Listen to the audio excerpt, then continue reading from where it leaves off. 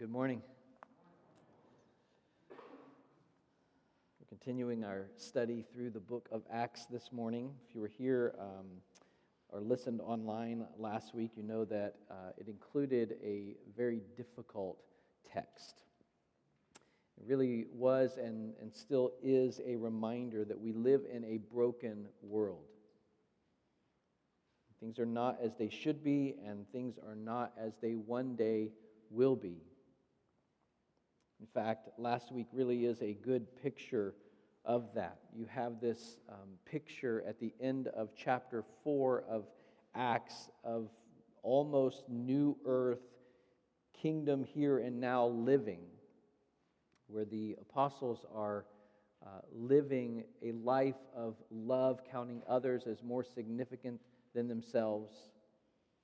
And then you have brokenness that breaks in unexpectedly with the story of Ananias and Sapphira, and that's hard. But I think that although it's on a much lower level, we can all understand, we've all experienced on a lower level where brokenness has broken into our lives when things seemed so good. And yet there is a day coming when there will be no more breaking in of pain and sorrow. We're looking at Acts chapter 5, verses 12 through 16 today. I think it is a shadow of what is to come, of that time when there will be no more brokenness. It's a wonderful reminder that God is working right now and will continue until we are with Him forever and ever. And so if you're able to stand, go ahead and stand and follow along as I read Acts chapter 5, beginning with verse 12. Now many signs and wonders were regularly done among the people by the hands of the apostles, and they were all together in Solomon's portico. None of the rest dared join them, but the people held them in high esteem. And more than ever, believers were added to the Lord, multitudes of both men and women, so that they even carried out the sick into the streets and laid them on cots and mats, that as Peter came by, at least his shadow might fall on some of them. The people also gathered from the towns around Jerusalem, bringing the sick and those afflicted with unclean spirits, and they were all healed. Let's pray. Father, we love you and we thank you and we praise you that this is true of you. There's no one in here that has this kind of power or this kind of love or this kind of mercy. It resides in you alone. What a joy and blessing it is to come before you and look at your word. Help us, Lord. Help us to lean into your word. We pray in Christ's name. Amen. Go ahead and have a seat. It's such an incredible passage. I mean, truly incredible. You know, there's many things that we can and honestly should be skeptical of that are associated with Christianity. Some of those have to do with healings and miracles, not only, but some. And yet here in the early church, God is doing these incredible things. And I'm so grateful for Luke writing them down for us.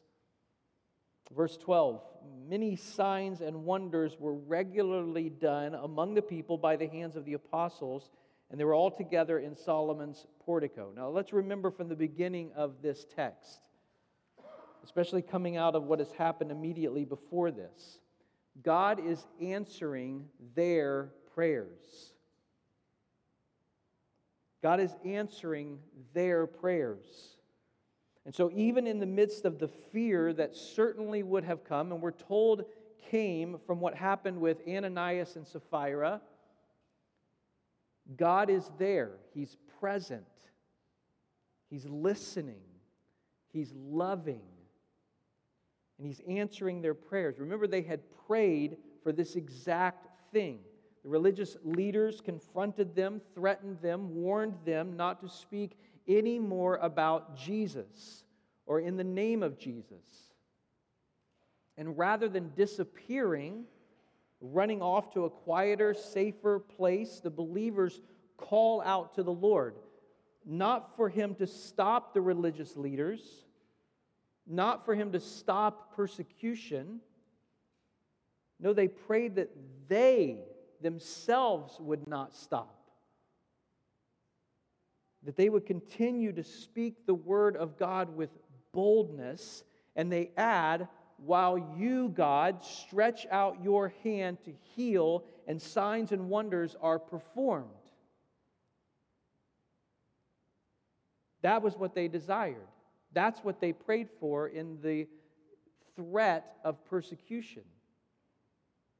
For God to work in a way that others would hear the gospel and believe in Jesus. And God answers their prayer with a resounding yes. I will do that. And it's amazing. You look what it says here in the text. Many signs and wonders were regularly done among the people by the hands of the apostles. God was doing incredible things. It's God doing them by the hands of the apostles. You know, Jesus said something to the disciples, it's recorded in John 14, that is honestly really hard to believe when I read it. In John 14, verses 12 through 14, He says to the disciples, "Truly, truly, I say to you, whoever believes in me will also do the works that I do. Greater works than these will he do. Because I'm going to the Father.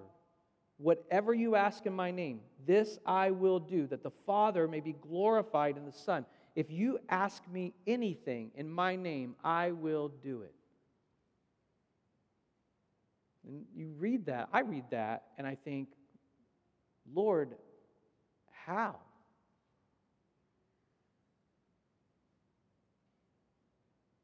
And I think ultimately in the text, Jesus speaking there, He's referring to the fact that many, many people will be converted through the ministry of these apostles.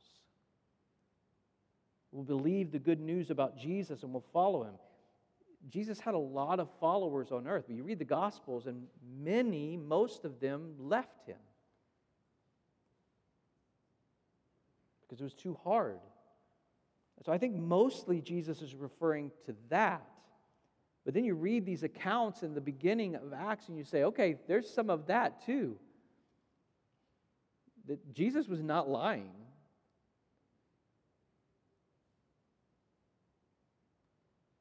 It says here that they all met together in Solomon's portico. People are gathering, thousands of them now, gathering together and worshiping the Lord.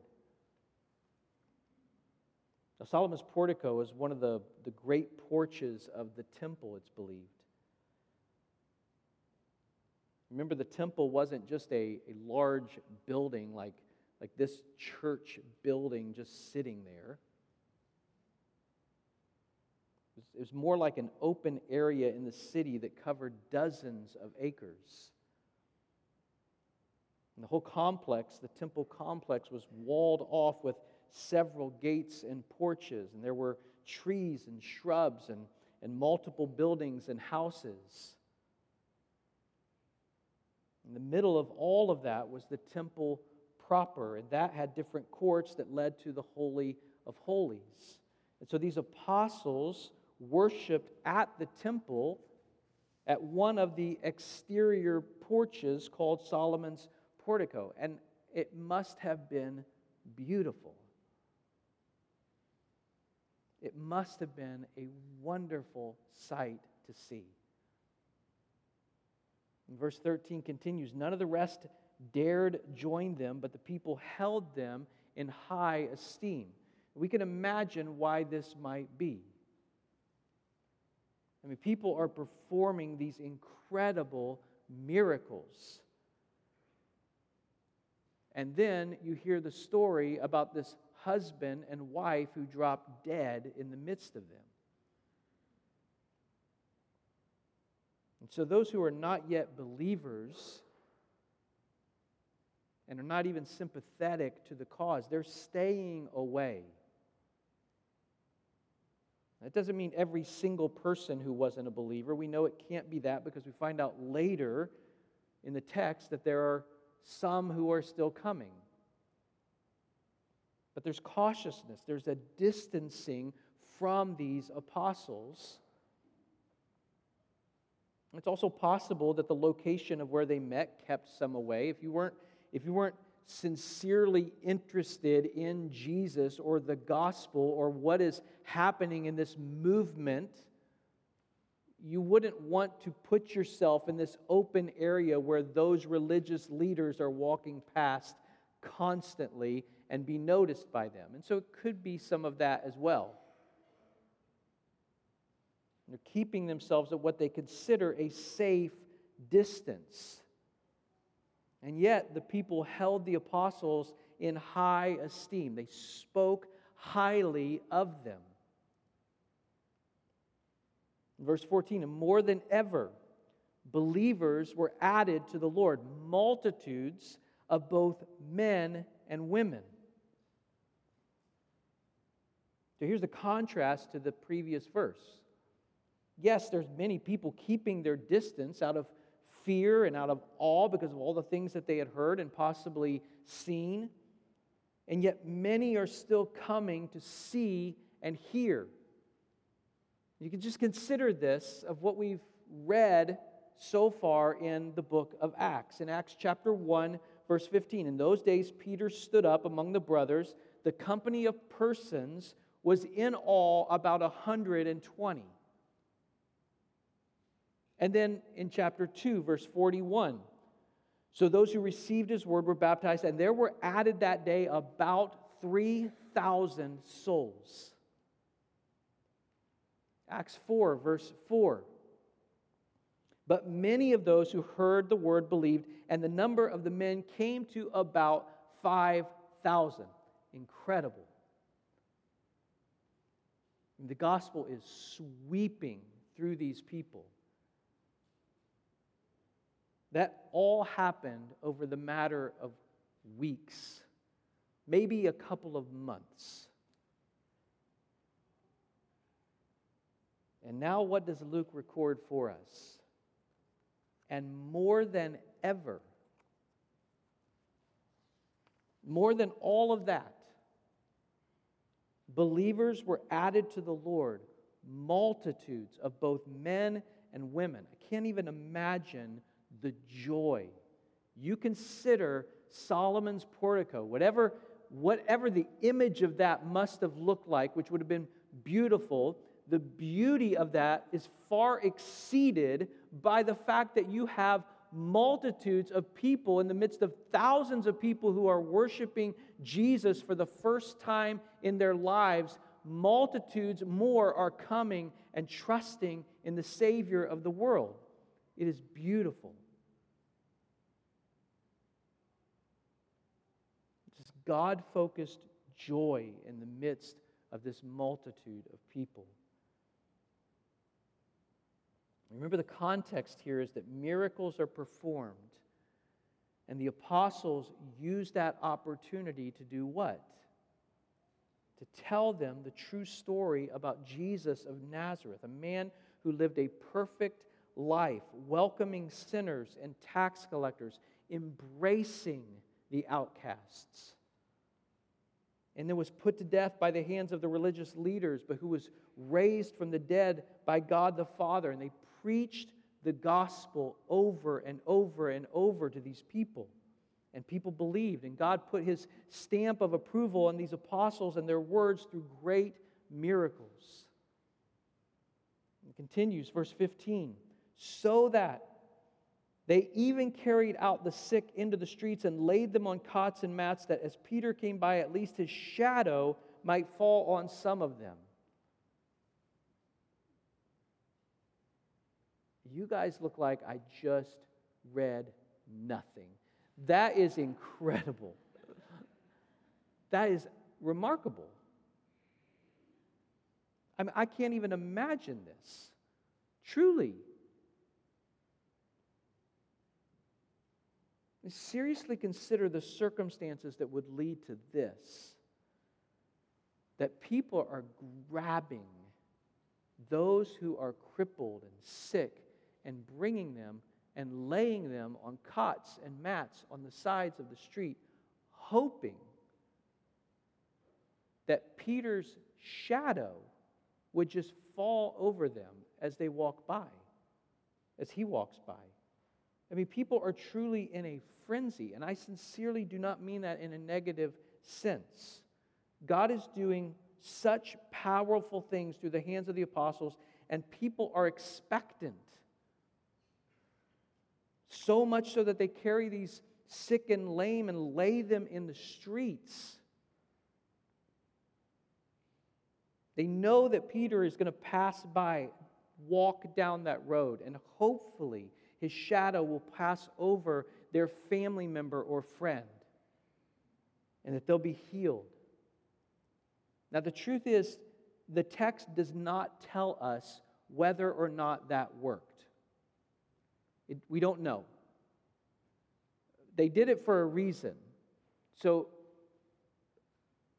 I lean towards thinking it happened a couple times, at least.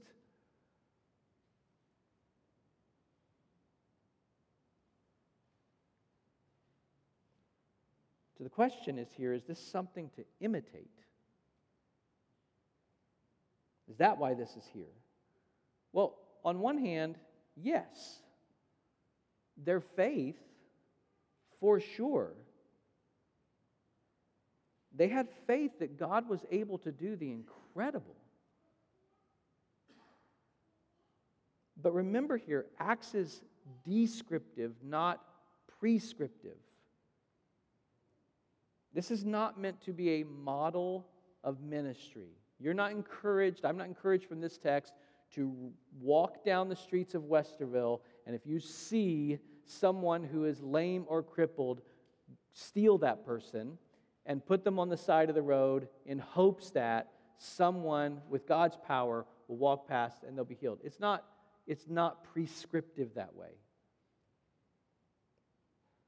Dean Pinter offers wisdom concerning these kinds of works in the book of Acts. He says this: we may either dismiss them or try to duplicate them. But the book of Acts does not offer us a prescriptive account of how God is supposed to answer our prayers or meet our needs. He continues, Acts shows us that God does not do the same thing in every context or for every person. God opens the prison gates for Peter, but James is put to death. Paul recovers from being stoned, but Stephen was killed by stones. We are called to pray, to petition, and to wait upon God. God knows what might happen. Verse 16 continues, the people also gathered from the towns around Jerusalem, bringing the sick and those afflicted with unclean spirits, and they were all healed. People are coming from towns surrounding Jerusalem, and word is obviously spreading. And you think about the circumstances here, okay? Jesus walked in those places. Maybe things had settled down in those little places after the death of Jesus. Maybe there was some sadness, missing the times when the man from Galilee would teach them and have such authoritative messages, when he would call the little children to come to him, when he would bring joy to so many people in their town. Maybe he talked about those wonderful days. He was gone. And maybe their hope was gone too. And now, what is this happening in Jerusalem that we're hearing about? And they're saying it's in fact through Jesus, the man who walked among us, and we know who died but that He's actually alive. And so once again, they start to bring their sick and their crippled to Jerusalem. And once again, those wonderful words that had been written often when Jesus went to a place are written again concerning them. They were all healed. Because Jesus is alive. And He's doing great things through His apostles, His messengers sent to be His witnesses. And I think about this. I see this all as a glorious display of God's love and power, but also as a reminder. I mean, this text is wonderful. For all of us who don't like to read Acts 5, 1 through 11, man, 12 is a great landing spot. It is wonderful.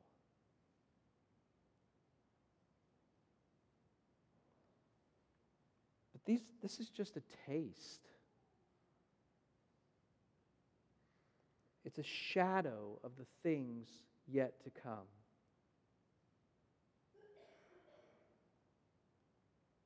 We tend to look back on texts like this and think, man, wouldn't that have been great? But this is a shadow.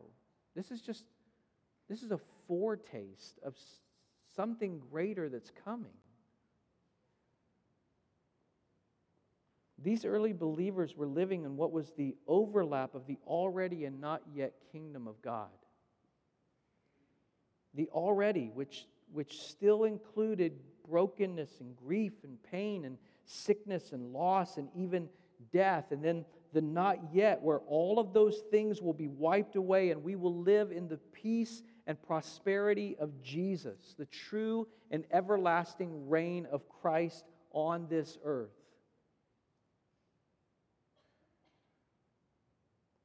A few things, though, we can know for sure from this text.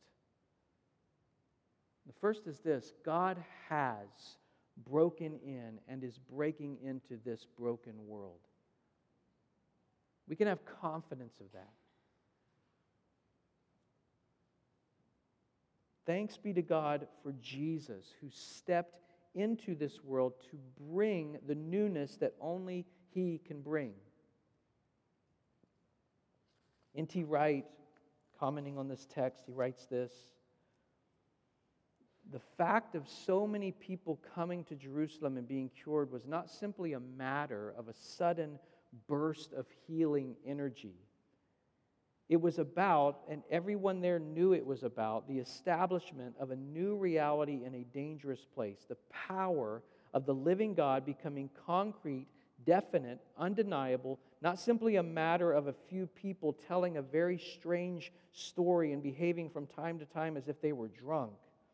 It is when the church, through prayer and wisdom, and often in the teeth of opposition, acts with decisive power in the real world to build and run a successful school or medical clinic, to free slaves or remit debts, to establish a housing project for those who can't afford local rents, or a credit union for those ashamed to go into a bank, to enable drug users and pushers to kick the habit and the lifestyle, to see hardened and violent criminals transformed by God's love, that people will take the message of Jesus seriously. Of course, there will then be opposition, because we shall be invading territory that is currently under alternative occupation. But God's power will be at work, and people will know it. I love that. The establishment of a new reality in a dangerous place. And we're called as the church to image that new reality, to display the love of Jesus that has broken into this world. Does that mean that God is doing things like this in every place?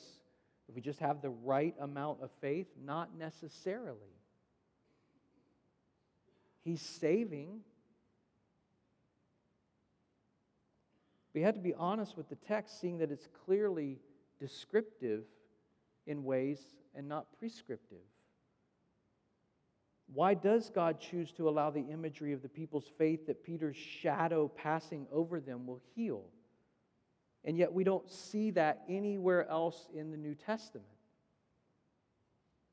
Why later is Paul's handkerchief sent to different places so that people will be healed if they touch it?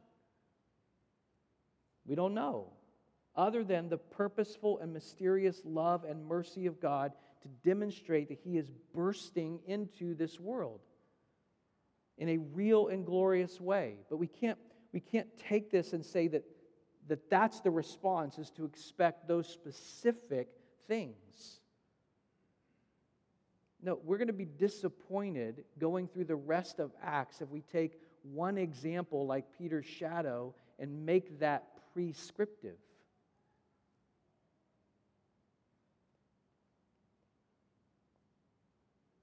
That's not the lesson here. Like I quoted earlier, Acts shows us that God does not do the same thing in every context or for every person. God opens the prison gates for Peter, but James is put to death. Paul recovers from being stoned. Stephen is killed from being stoned. But we are called to pray, to petition, and to wait upon God. Only God knows what might happen. So here's what I want to walk away from as I walk away from this text. These things that we read that thrill us and make us think, look what God did. They're a taste. They're just a foretaste of what all of us who know Jesus, all of us who follow Jesus will experience when God comes and makes all things new. Chris Rule was sharing in our life group recently how he and Luca were talking about the new earth and how the river is going to be lined with the tree of life on each side of it. And I don't want to misquote him here, but I'm going to do my best. It's Josh Manor. So,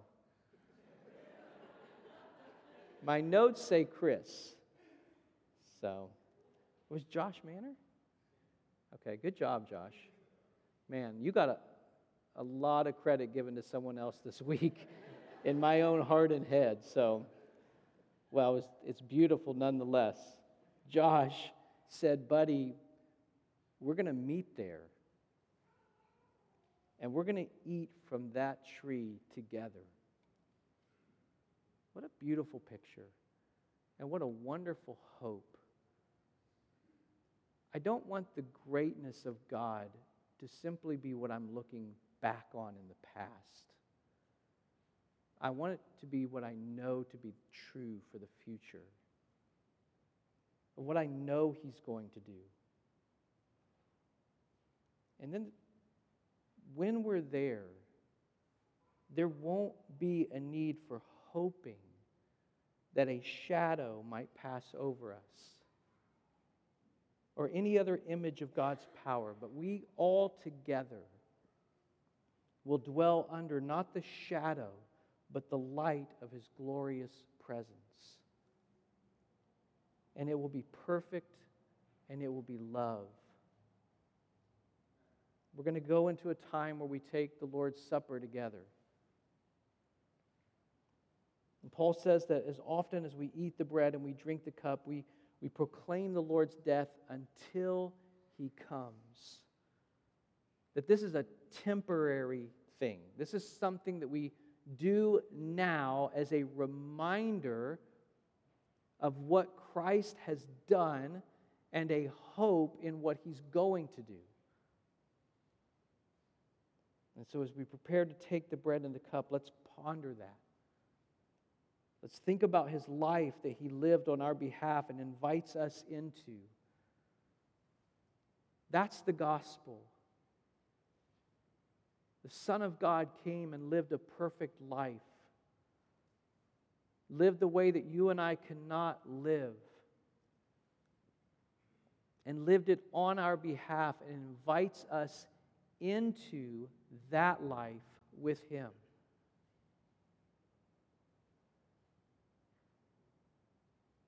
Let's think about the fact that He is coming and that He will establish His new kingdom here, and He will dwell with us forever. Let's pray. Father, we love You and we thank You. You're so good to us, so gracious to us, Lord, so merciful. We praise You for Your power to do things that we read here that we just can't even imagine. The joy, the incredible joy as people see You working through the hands of the apostles. You are a good and loving King, Lord. You love Your people, and You're so benevolent and kind to Your people.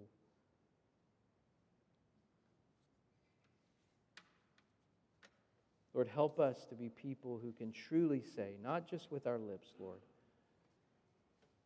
but with our hearts and by our actions, that You alone are our King.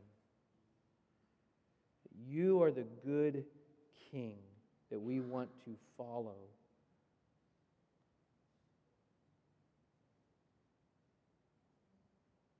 And be glorified in our living, Lord. We thank You for the day that's coming, when heaven will meet earth, You will make all things new.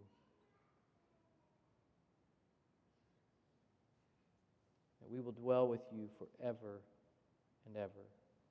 And we pray these things in Christ's name. Amen.